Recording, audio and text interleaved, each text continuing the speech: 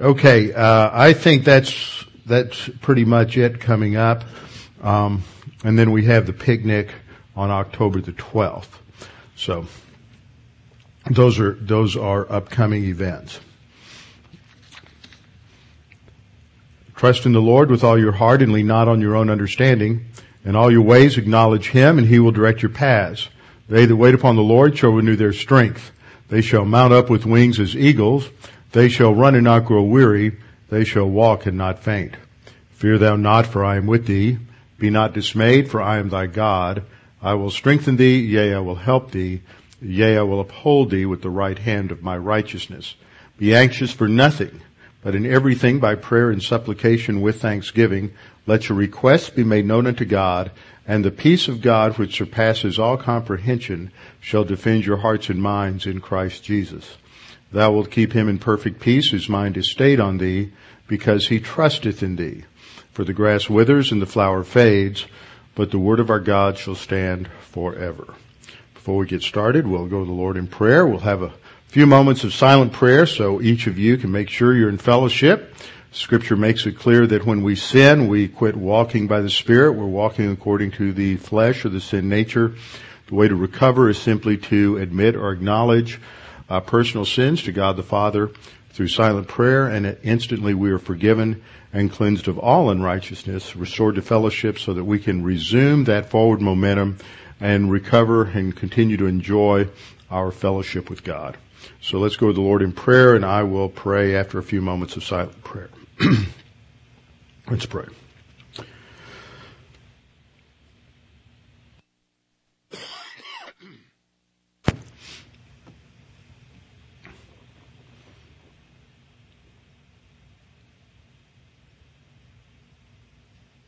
Father, we're thankful that you have provided us with your word to give us guidance and direction, that your word gives us a framework for thinking in terms of how you think, to align our thoughts with your absolutes as you have set them forth in Scripture.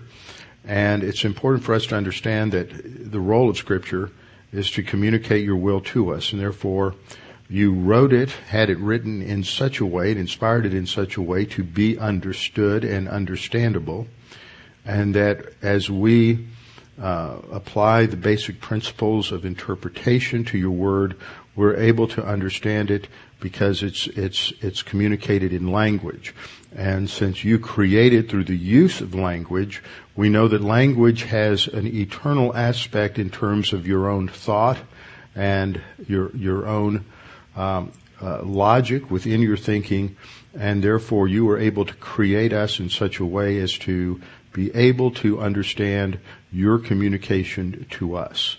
The problem is sin, and because of sin, we seek to suppress the truth of your word and to avoid its implications on our lives. And Father, as we study this evening, we pray that we might come to understand those implications a little more clearly. We pray this in Christ's name. Amen. We're in Acts 18, towards the end of Paul's second missionary journey. We're finishing up Acts 18. We'll transition into Acts 19. And then during this time, we move from the second to the third missionary journey. There's a very quick transition as Luke records these events. And as we were looking at the passage last time in terms of verse 18 of Acts 18, we read, so Paul still remained a good while, that is, at Corinth. Then he took leave of the brethren and sailed for Syria, and Priscilla and Aquila were with him. He had his hair cut off at Cenchrea, for he had taken a vow. Now, I covered this last time, and it's very likely that this was a modification of the Old Testament Nazirite vow, the implications of which are spelled out in Numbers 6, 1 through 21. As a Jewish vow, this was one that would be taken. The hair would be allowed to grow long. There are some times, even today in modern Judaism, where this takes place. For example, in the death of a loved one, someone may go, a male may go a year. In fact, I know of an acquaintance of mine who's done that this last year, may go a year before he cuts his hair. But in the scriptural vows, they were to go to Jerusalem, to the temple, to cut their hair. And there was probably, most scholars believe that there was probably some sort of modification made for the diaspora Jews, where it may be difficult, financially impossible for them to travel to Jerusalem. And so they would then cut it locally. So that's what is going on with Paul. And this, as I pointed out last time, raises an important question that we see going through the book of Acts. And it may or may not have occurred to you, but I know it's occurred to some people. As we follow these Jewish Christians through the book of Acts, we see that they're still going to the temple. This was common in the first century, that until the destruction of the temple, that they still participated in worship. They still honored the Mosaic law, and but not as a way of justification or as a way of sanctification, but because that was their history, that was their culture, and because we're in a transition period in history. As the dispensations has shifted, there is a transition where things are moving along. And so I started this last time, and we're going to go back and continue that. Here's a map of the Eastern Mediterranean, and we see the red line here from Corinth over here in Greece in the green area. This is Achaia. We trace Paul's route. He goes to Ephesus for a brief time described in verses 19 down through 22, or down through 21, and then he goes from there on across to where he lands at Caesarea, called Caesarea by the Sea, or Caesarea Maritima. And then he went to Jerusalem briefly, then headed to Damascus, and then back up to Antioch, and then he immediately left on his third journey. He leaves from Cenchrea, which is the port on the eastern side of the Corinthian Isthmus, in order to head out. This is where he shaved his head after taking the vow. So let's go through some of these points on the transitional nature in Acts. This is quite important. In fact, today I was reading through a commentary on Acts where the author was talking about things like this, things like the casting out of demons, miracles, tongues, that this is part of the transitional nature of Acts in the apostolic period, as there's a transition from the age of Israel and Israel being under the law and the church age. Now, I want to make this clear, because that doesn't mean that salvation or some things slowly phased in. Things changed abruptly, precisely on Pentecost. But that word about that transition did not get around very, very rapidly. And my first point last time was simply to define the nature of transition, which means that there's a change from one thing to another, that in some senses there's an overlap of certain features of one dispensation into the following or into the subsequent dispensation, as it takes time for the new revelation to be revealed and disseminated into the new dispensation. Now, a dispensational shift is defined by certain characteristics. The first characteristic is that there is new revelation given. And I usually identify that as a covenant. Most of the time it is related to a covenant. For example, initially there's a creation covenant given by God in His mandates to Adam in the garden. They are to rule over the fish of the sea, the birds of the sky, and the beasts of the field. He is to work and guard the garden. He is not to eat from the fruit of the tree of the knowledge of good and evil. And after the woman is created, they are to multiply and fill the earth. All of those commands are expressed in the same way in the first and second chapter of Genesis, which indicates God expects them to carry out those mandates, including be fruitful and multiply and fill the earth. Because of sin, they didn't get very far. I don't think they were in the garden very long. Certainly not long enough for Eve to become pregnant, or else God interfered and kept it back, so that didn't happen right away. But then when you get the curse, and we've gone through this in detail back when we studied Genesis 3. When you look at the curse, each item related in the judgment, the announcement of the judgment to the serpent. Remember, the initial command to man was he was to rule over the beasts of the field, the birds of the air, and the fish of the sea. Well, when Eve listens to the serpent, she's not ruling over the animal world.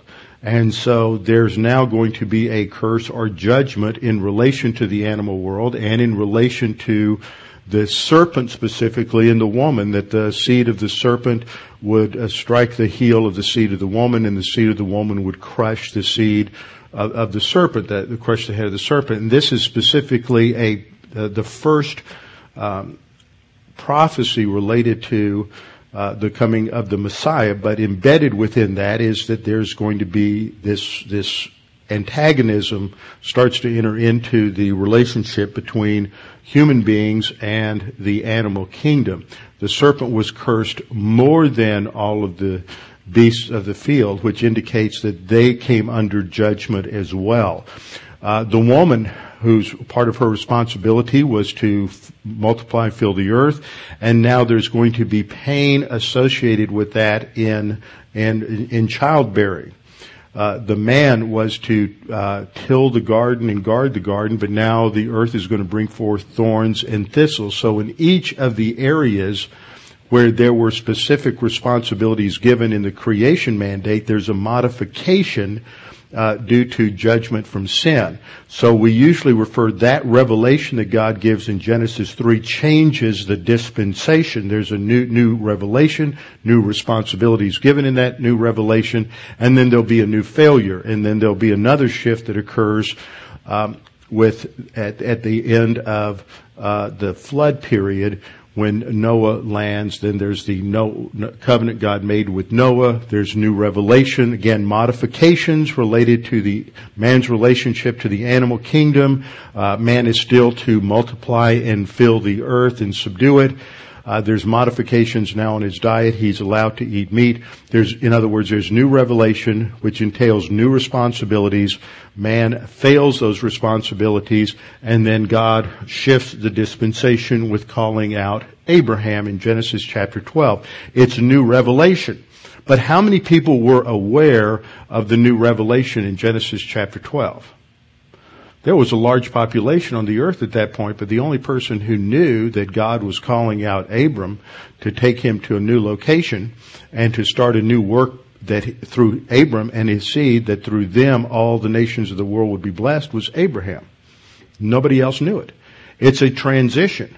Those who, the Gentiles, everyone else other than Abraham is still functioning under the Noahic covenant.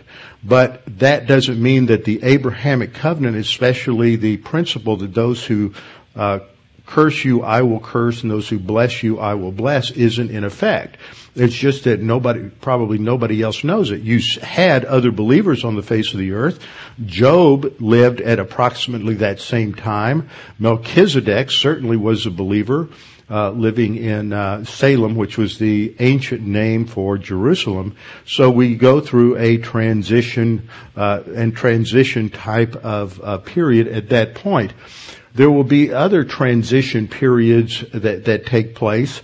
I think that using this model and that the distinguishing remark, the marks that we're using there, that there's new revelation, new responsibility, there's a new failure and a new judgment, are categories that have been laid out by a number of dispensational theologians over the last couple of centuries, from John Nelson Darby through James Hall Brooks, who was Scofield's pastor. Most of this was pretty well established in the Scofield Reference Bible, which for many people became the standard for how many dispensations there were and what there were, even though there have been some different people with different modifications. James Hall Brooks, who was the pastor of a Presbyterian church in St. Louis, and who was influential on C.I. Scofield, who edited and did the notes on the Scofield Reference Bible, and also mentored Louis Berry Chafer, who founded Dallas Seminary. Schofield got his thinking on dispensationalism from James Hall Brooks, but he didn't follow Brooks. Brooks, in fact, like some earlier dispensationalists, separated the period of the life of Christ into a distinct dispensation, a distinct period of time. And if you look at the criteria that Schofield developed, it's easy to see why that fits as a distinct dispensation, because you have, first of all, a new revelation. You have the revelation of God in terms of the incarnate second person of the Trinity. This is a revelation that goes above and beyond any kind of revelation that anybody had ever received before. Moses had a great revelation from God on Mount Sinai, but it's nothing like the actual incarnation of the eternal God in the presence of Jesus Christ. You have a new message, don't you? A new responsibility. The new responsibility is articulated, as we saw in our opening study in Matthew on Sunday morning. The new message is what? Obey the law? No, that's not thrown out. So it's not, I don't know if it's really a full-bore dispensation, but we don't have another word for it. It's clearly a transitional dispensation. But how many people knew that that the Messiah was on the earth outside of those living in the area of Judea and Galilee? You know, if you were a Jew living in Pontus or in Libya or in Spain, you had no idea something was changing, but it had. The incarnate God was walking the face of the earth. So there was a transition there.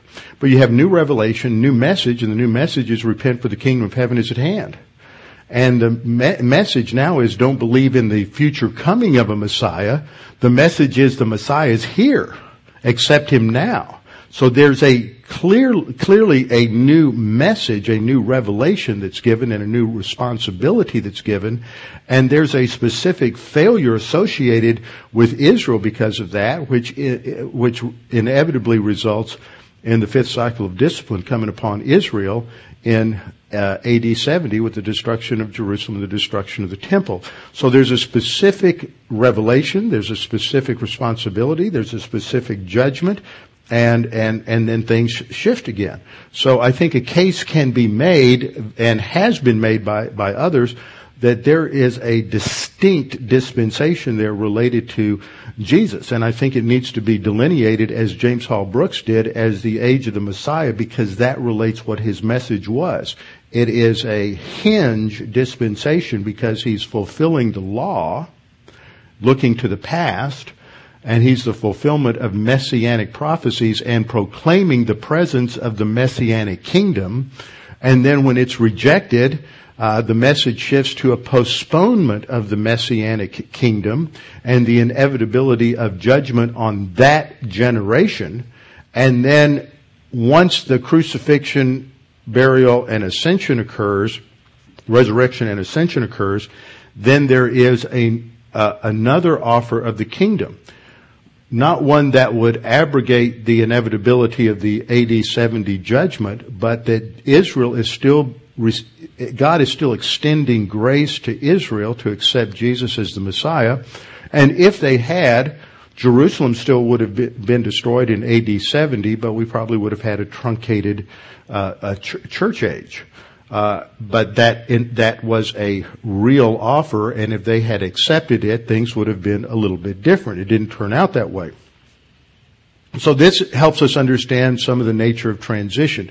So in this transition, it means that in some senses, there's an overlap of some features of a previous dispensation into the subsequent dispensation, because it takes time for this new revelation, the new responsibilities to be revealed and disseminated in the new dispensation. And so this shift is taking place. The second thing I pointed out last time is this does not mean that there's not an absolute break. There is an absolute break between the two dispensations. Once God announced to Abraham that he was going to bless those who blessed him and curse those who cursed him, that was now the standard operating procedure for the new dispensation, whether anybody else knew it or not. It was the new absolute rule. And same thing with the church age. Christ had come, he had fulfilled the law, His death was the end of the law. Salvation was from that moment on based upon belief in Christ as a Savior. But as I pointed out last time, we have some transitional issues to deal with. So, under point number 2, this doesn't mean that an absolute break between the two dispensations does not take place. It does take place, but it takes time for people to learn it. It's very clear that the church age makes this decisive break, and the church age begins in Acts 2 on Pentecost in AD 33. But some things took some time. For example, I pointed this out last time. 50 days earlier, Christ died on the cross and was the end of the law. So you have this period of 50 days between his death on the cross and the coming of the Holy Spirit. So during that 50-day period, faith is in Christ alone and his death on the cross, but you don't have the Holy Spirit yet. Is that 50-day period part of the age of Israel or part of the age of the church? It's a transitional period. It's probably part of the age of Israel until the day of the cross, but it's not part of the age of the law because the law is ended. The dispensation of the law is the last dispensation in the age of Israel. The age of Israel begins with the dispensation of the patriarchs and then the dispensation of the law, but then there's this 50-day transition period that comes at the end. Another thing I pointed out, from the point of Passover, AD 33, when Christ was crucified, salvation is a past completed act. But if you were living in Rome as a Jew, and you died in AD 34, you died a week after Christ was crucified, a month after Christ was crucified, a year after Christ was crucified, the only revelation you had received at this point was Old Testament revelation. You had not even heard that the Messiah had come yet. So you would still be an Old Testament saint even though you're living in the church age. And this is why we see these transitional markers that occur in the book of Acts. Though the Holy Spirit descended and the church began on the day of Pentecost in AD 33, the Holy Spirit did not come upon and indwell all believers at that time. There's a clear transition that takes place. 2 years later, when Peter and John go with following Philip's initial evangelistic outreach to the Samaritans, Peter and John come, and then they receive after they're saved, they receive the Holy Spirit after their salvation, showing that it comes from the hands of the apostles. And it's another 5 or 6 years after that, in AD 40 or 41, when Peter takes the gospel to the Gentiles, and with Cornelius, and at that point the Gentiles are brought into the body of Christ, and they receive the Holy Spirit. And then it's another 10 years after that, when we get to the next chapter in Acts 19, when Paul runs into these 12 disciples of John the Baptist, and they don't know anything about Jesus' baptism. They don't know anything about Jesus. All they know about is John's baptism, and they haven't heard of the Holy Spirit. So Paul tells them about Jesus' baptism and the Holy Spirit. They trust in Christ, and then they're baptized. So that's almost 20 years. It's 18 years after Christ died on the cross.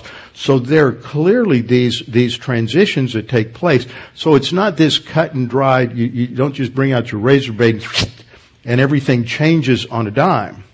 It doesn't work that way. There's these transitions. So thinking about it that way, we know that numerous Old Testament saints still lived in Israel and throughout the world, who would die before ever hearing that the Messiah had come. They were in that transition period.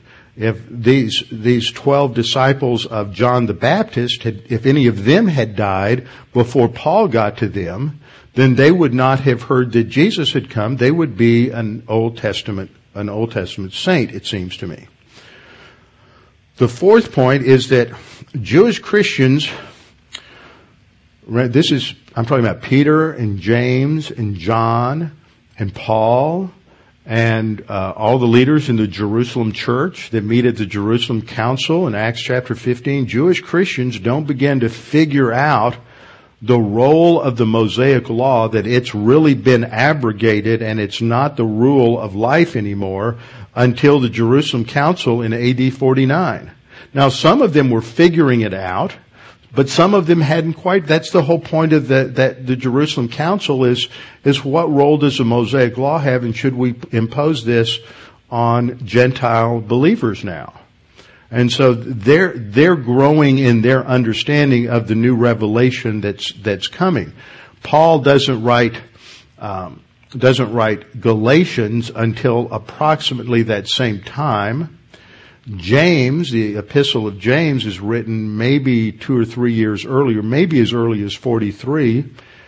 Matthew was probably written between 45 and 50. These were the 3 earliest writings in the New Testament. So there's not even much dissemination or distribution of what little has been written for the New Testament yet. So this is why you're in a transition period, why you still have the revelatory gifts of knowledge and prophecy. This is what Paul's talking about in 1 Corinthians chapter 13 when he says, "For we know in part, and we prophesy in part. But when the perfect comes, the partial will be made complete." The partial will end. In other words, knowledge and prophecy, these revelatory gifts were still necessary in this transition period because there wasn't a completed canon. There wasn't sufficient revelation yet. But once the canon was completed and you had sufficient revelation, then these revelatory gifts would cease. And so usually when you read writers talking about the transition period, they're talking about the fact that during the apostolic era there were miracles to authenticate the apostolic credentials. There were revelatory gifts operational. There was tongues operational. What was the purpose of tongues? In 1 Corinthians 14, citing Isaiah 14, Paul says that the purpose of tongues is as a sign of judgment to Israel. Well, if on the day of Pentecost, God's plan for Israel stopped, God completely hit the pause button, why are we still have a sign gift that's a sign of judgment to Israel until AD 70? See, it's still a transition period. Excuse me, I didn't know I had that on. So, we still have this transition period taking place where there's still a message that's being given to Israel, the extension of grace, and certain Jewish rituals are still operational, and it's not wrong to follow them as long as the motivation isn't to get saved, to get justified, or to get sanctified. So there's in this process, the Jewish Christians are still trying to figure out the role of the law. This is why Paul had to straighten Peter out in Galatians chapter 2, because even, Peter's getting confused over all of this. Then on the 5th point, Paul doesn't write or start explaining the mystery doctrine per se. Now, what I mean by mystery doctrine, this is an important term, and we're going to get into this, and it's going to be a lot of fun. It'll be a while before we get there in Matthew, but when we get to Matthew 13, and Jesus starts teaching the parables about the mysteries of the kingdom. Now, I mentioned this Sunday morning. There are those who have unwittingly changed that to talk about the mystery form of the kingdom. There's no mystery form of the kingdom in the Greek. It's the mysteries of the kingdom. Now, in Greek, the concept of mystery is it refers to an unrevealed or previously unknown or unrevealed teaching or doctrine. So there's information that hadn't been revealed yet. And the information about the church had not been revealed. There's no hint in the Old Testament that there's going to be a lengthy period of time between the first advent and the second advent. That's why it looked like the cross and the crown were right on top of each other, and why many Jews thought that the crown would come before the cross, or that's what they were looking for, the crown instead of the cross. And the reason for that is because that meant that Israel didn't have a hint of what was going to happen, of their rejection of the Messiah. That gave them full freedom to accept or reject the Messiah. And if they accept the Messiah, then one option, plan A would have gone into effect. If they reject the Messiah, then plan B would go into effect. And so plan B entailed a new people of God, not replacing Israel, but coming alongside of Israel as a distinct people of God with distinct responsibilities and a distinct spiritual life and distinct privileges. And so the explanation of the role of the church is really left to the Apostle Paul as the apostle to the Gentiles. So he doesn't start developing this. You get a little bit of it in terms of the body of Christ teaching in 1 Corinthians chapter 12 through 14. And 1 Corinthians is written at the end of the It's written during the third missionary journey when he's in Ephesus. He writes 3 epistles at the third missionary journey, Romans, 1st and 2nd Corinthians. So we're well into the period of about 53 to 54 by the time you start getting any development related to the mystery doctrine of the church age. He talks about spiritual gifts in 1 Corinthians chapter 12. He talks about spiritual gifts in Romans chapter 12. But there's no mention of spiritual gifts per se in anything prior to that. So that's not really known. Then after the third missionary journey, when he's sent to Rome, he writes the 4 prison epistles, Ephesians and Colossians, Philemon and Philippians. And it's in those prison epistles that Paul really starts explaining the distinctives of the church age and God's plan for the church. So up until that particular time, which is now close to approximately 60, up until that time, most church age Christians weren't fully clued in yet on the transition into the church age. So we're going through this transitional period. And this is part of what Matthew is doing in the Gospel of Matthew, is writing to encourage these Jewish believers in Judea in terms of how God's plan for Israel has shifted now that they have rejected Jesus as the Messiah. That's one of the sub-themes in the Gospel of Matthew. So the 5th point was that Paul doesn't write about the mystery doctrine per se of the church age until Romans and 1 Corinthians at the earliest, and then it doesn't get its fullest development until you get into the prison epistles somewhere around 59, 60, 61 AD. 6th point. During most of this time, Jewish believers in Israel are still consistently practicing their customs from the Torah, though not for salvation or sanctification. They're not trying to get justified by their sacrifices, by observing the ritual in the temple, but this is where they would go and meet, and they would have evangelism at the temple. And there was still a close relationship between the Christian and Jewish communities in Jerusalem until you get to the latter stages of the Jewish revolt in about 69 AD. What happens is that in the initial part of the siege of Jerusalem, when Vespasian is bringing his troops to surround Jerusalem, then Nero died, and Vespasian had to leave to go back to Rome, and so his son Titus retires the troops back to Caesarea, and they regroup, leaving a light army surrounding Jerusalem.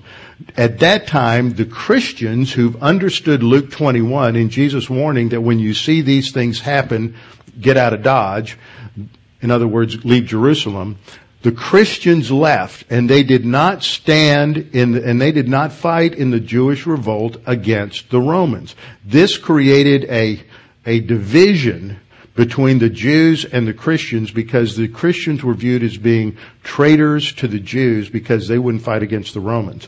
But they were following Jesus' command to leave. Same thing happens again during the Bar Kokhba revolt at the beginning of the 2nd century, that when that revolt occurred, the Christians would not participate with the Jews, and so that drove a further wedge between the Jewish and Christian communities.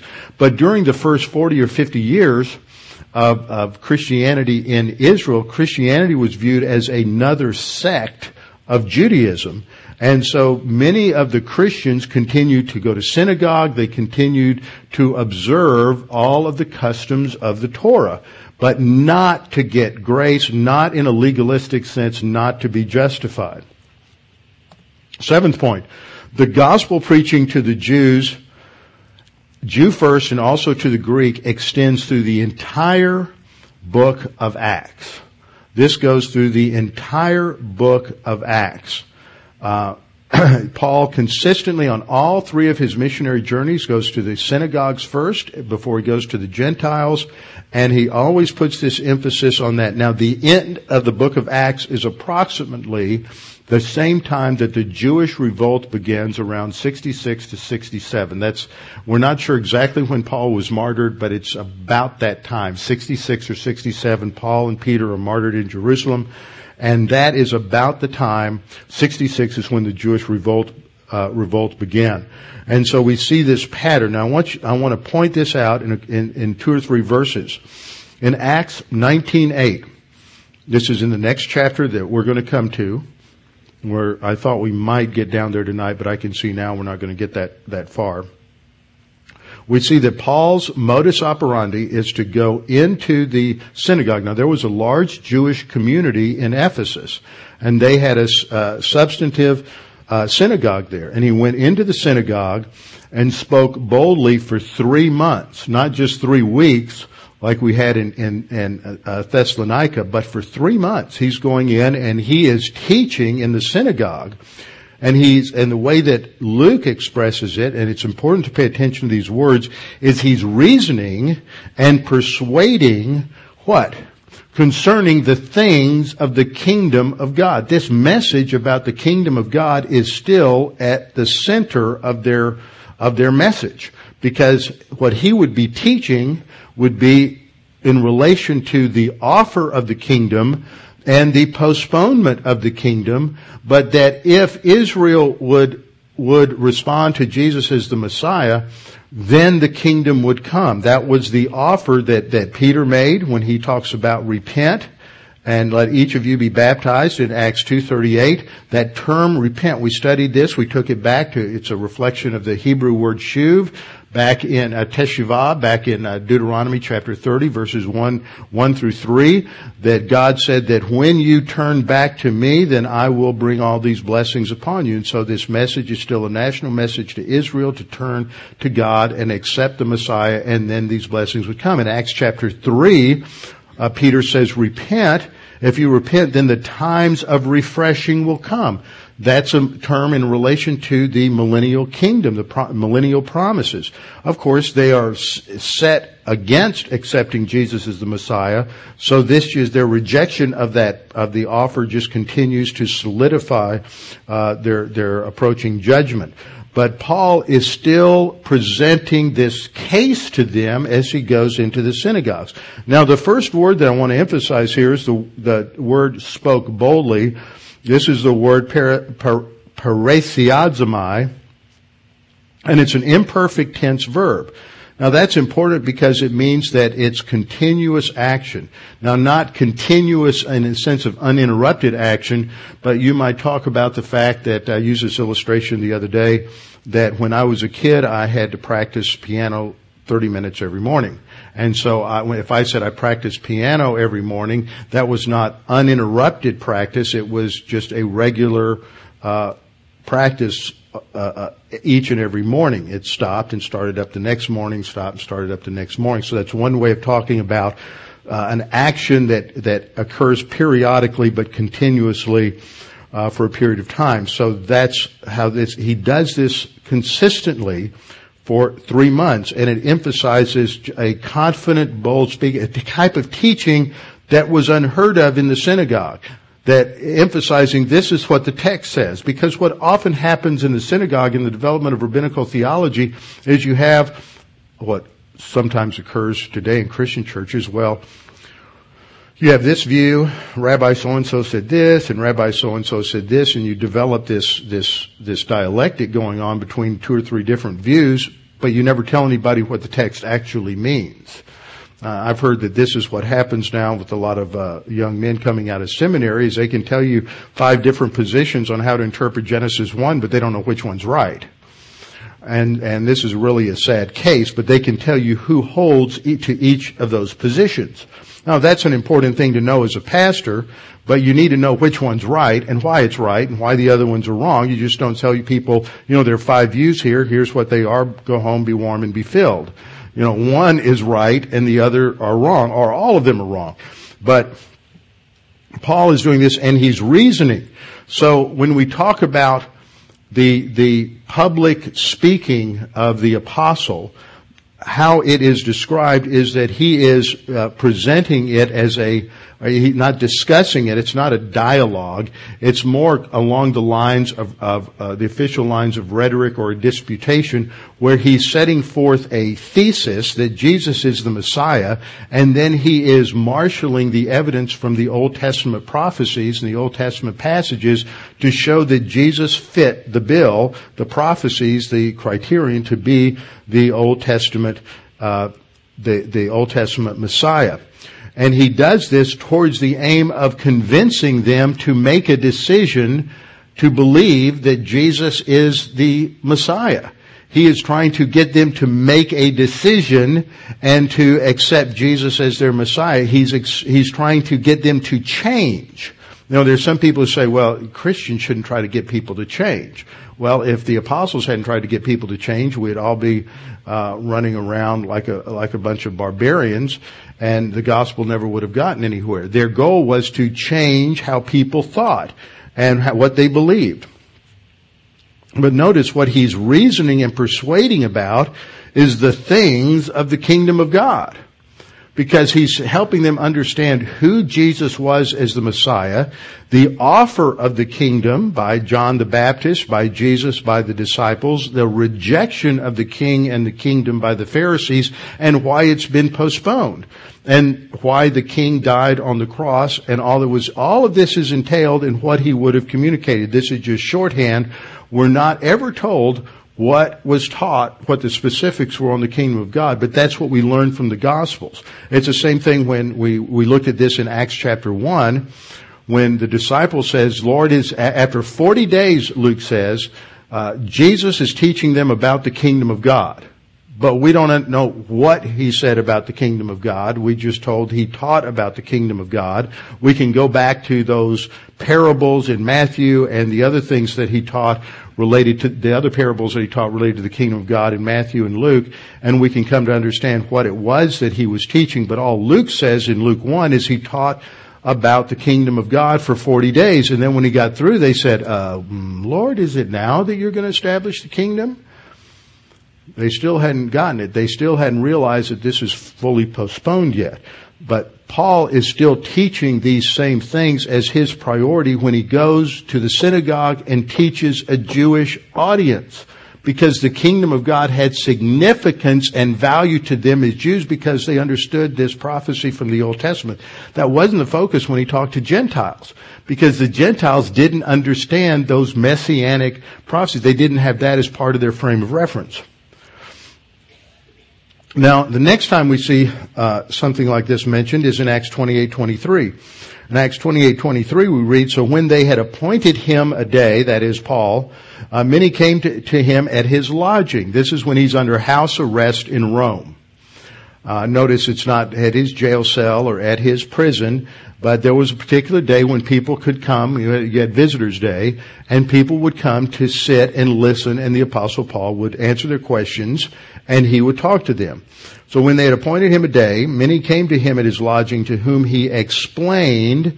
Now this is the word ektithemi, which means to explain, expose, declare, or make clear. We'll see this word used again in relation to what Apollos is doing as he's proclaiming the gospel. It helps us to understand it's an explanation of things, exposing truth, and making clear what the scriptures mean. So that he explained and solemnly testified of the kingdom of God. Notice he's talking about the kingdom of God still as the Jews, and these are Jews primarily coming to him in Rome. We know there's a Jewish group there. But he's still talking about the kingdom of God, persuading them persuading them concerning Jesus from both the law of Moses and the prophets. So he's going back to the Torah, he's going to the prophets, and he's tracing this theme of the kingdom of God. Still, this is in Acts 28:23. There's no Acts 29. So this emphasis on the kingdom of God goes all the way through Paul's ministry, as far as we know, to Acts 28. In Acts 28:31, he's preaching the kingdom of God and teaching the things which concern the Lord Jesus Christ with all confidence, no one forbidding him. So he's still proclaiming this. This is the transition period during this initial stage, because there's still that option for Israel to turn. The temple's still there. Fifth cycle of discipline hasn't happened yet. Hypothetically, they could have responded and accepted Jesus as the Messiah at that point. Jerusalem would have had to have been destroyed in judgment, but then this would have somehow played into a different scenario going into Daniel's 70th week. The church age would have been very truncated. That isn't what happened, but that's the option. It's still presented as late as Acts 28 because we haven't gone into that final stage yet. Last week I was talking with somebody. Who was I talking with last week?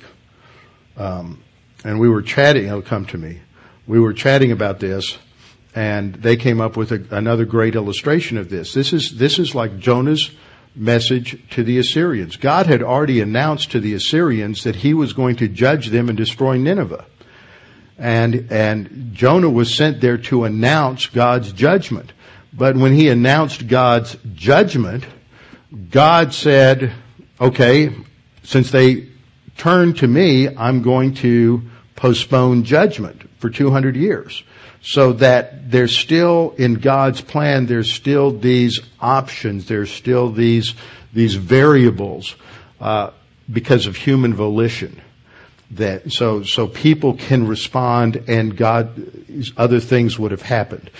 So they're still preaching the gospel. Now, in terms of transition, we also see this emphasized in 1 Corinthians. In 1 Corinthians chapter 9, verses 20 and 21, Paul is saying that when he, in terms of a principle he follows in ministry, to the Jews I became as a Jew. So he would follow their customs. He made sure that Timothy was circumcised, even though it had nothing to do with justification or sanctification. Even though the legalists were saying you had to be circumcised for that reason, he said, well, you're foolish and nobody should be circumcised because of your teaching. He turned right around and had Timothy circumcised, so it wouldn't be an issue when he tried to minister to the Jewish community. And it was a cultural thing, had nothing whatsoever to do with justification or sanctification. So Paul says to the Jews, I became as a Jew that I might win the Jews. I followed the laws of kashrut, the kosher eating laws. He followed the laws not because of a legalistic purpose, but because he wanted to gain a hearing. It was, as far as he was concerned, dietary laws are non-essentials. You know, if that's going to offend you, great. I'm not going to let that get in the way of getting the gospel to you. So he did what he did in order that he might win the Jews. To those who are under the law, as under the law, that I may win those who are under the law. And then he said, to those who are without law, i.e. the Gentiles, to those who are without law, as without law, not being without law toward God, but under law towards Christ, that I may win those who are without law. So he understood that you just have to be sensitive to your audience. You have to understand that when you're in some situations, in some circumstances with some people, you don't engage in certain practices that you think are perfectly legitimate for a Christian. And then when you're in other situations and circumstances, then you do that. I had a situation a couple of times this last year. I've had the privilege of being invited over to a Jewish family's home to observe Shabbat dinner on a Friday night. And so you go along with the customs. You don't want to offend anybody. You don't have your cell phone turned off completely. You don't want to violate any of the sabbatical laws, but you're not doing it for a religious purpose. You're just doing it because you're respecting their traditions and their beliefs, because that's not the issue. The issue is eventually to make the gospel clear. And so that's what the Apostle Paul is doing. All right. That's understanding the nature of transition. It's moving from one dispensation to another, and that there were some things that were still in effect because the temple was still there in Jerusalem. The ritual services were still going on. So Paul and other Jews still had vows. They made sacrifices in the temples. They went to Jerusalem on the High Holy Days. Incidentally, tomorrow night at sunset, we have the beginning of the High Holy Days for this year. The day, and starting at sundown tomorrow night is Rosh Hashanah, which is the Jewish New Year. And that begins a series of about 10 days, ending with Yom Kippur, the Day of Atonement. And so this is a very special time in the Jewish calendar when the New Year begins. And on the Day of Atonement, we had Rabbi Haas here a few years ago explain this, and we really understood the legalism within the Jewish concept that on the Day of Atonement, there is you have to recognize that make a vow towards God. In some cases, recognize that you make sure you're going to have enough brownie points. He said that enough points with God in order to get to heaven. And if you don't, then you need to confess those sins, repent of those sins, and then the next year improve your life. So Christians can observe that as a cultural and historical and a respectful manner so as not to offend anyone. Now we come back to Acts 18:19. Finish up the second missionary journey. So Paul left Cenchrea, takes a ship across the Aegean to Ephesus, but he's only going to spend a short time there. He goes to Ephesus and he himself entered the synagogue. Notice the same pattern. He goes to the synagogue first, to the Jew first. There's a reason for that, because it's this transition period. To the Jew first. And then when they asked him to stay a longer time with them, notice there's a sense of positive volition there. We want you to stay. We want to hear more. He did not consent. Now the reason for this is said that he wanted to make it to Jerusalem in terms of winter weather, things of that nature. I'm not sure what was all involved there, but that he apparently had an itinerary. He needed to get to Jerusalem by a certain date, and so he did not want to spend too much time in Ephesus. He took leave of them, verse 21, saying, I must by all means keep this coming feast in Jerusalem, but I will return again to you, God willing. And he sailed from Ephesus. Now the word I underlined there in verse 19 is reason, dialegomai again. This is where he's going in discussing, offering a disputation, giving a thesis statement that that Jesus Christ is the Son of Man. He's the promised Messiah, and he fits all of the Old Testament promises and prophecies. So here's a map. He's left from Cenchrea, sails across the Aegean.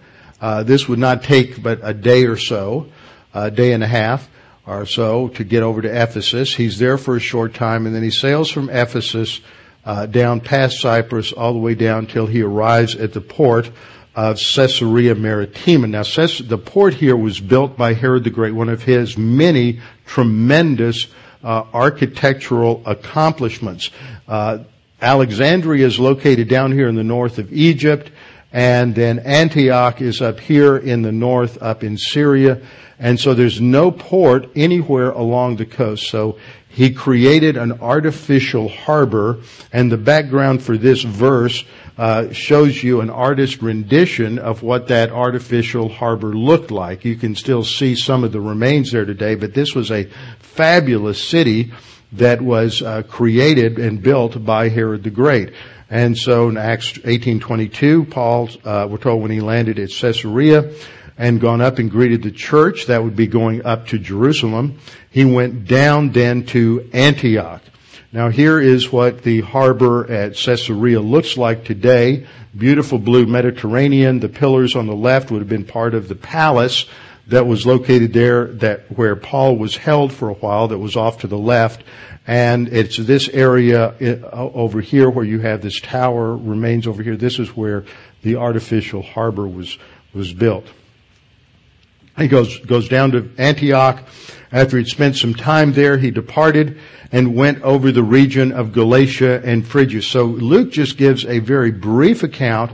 He just goes up, doesn't even mention Jerusalem, but the fact that he went up means he went up to Jerusalem. See, when you're there at Caesarea going up, that's the only way you go is to Jerusalem. Then he left there and he goes down to Antioch, which is located here, and then he's there for a while. We don't know how long, probably not long. And then he took off for his third missionary journey. And he travels to, across through Tarsus, Cilicia, and we're told that he crossed, Galatia and Phrygia. This would be across southern Galatia, I believe. There's a big debate over northern or southern Galatia. I believe all of this is related to those early churches. He's doing follow-up on the churches planted in the first missionary journey, revisiting Derbe, Lystra, and Iconium, going to Antioch, Pisidian Antioch.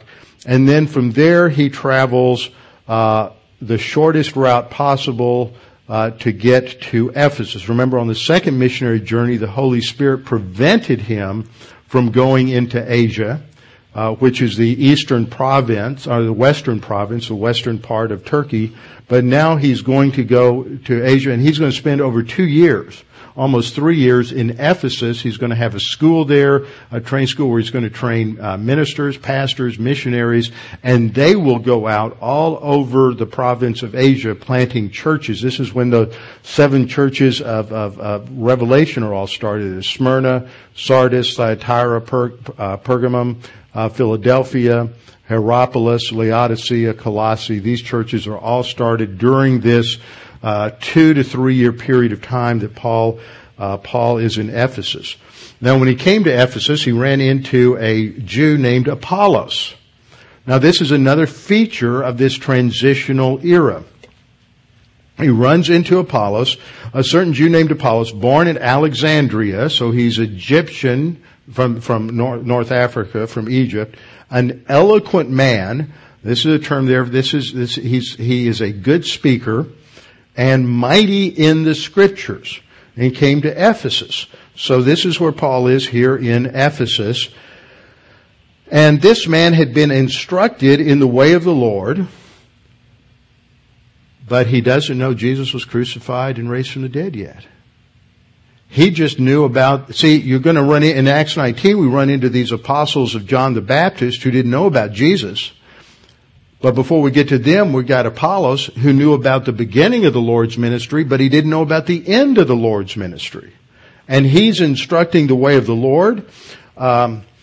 And this is a perfect passive participle. He was instructed. It's a periphrastic participle, so it's just talking about the fact that he had in the past completed action been instructed in the way of the Lord.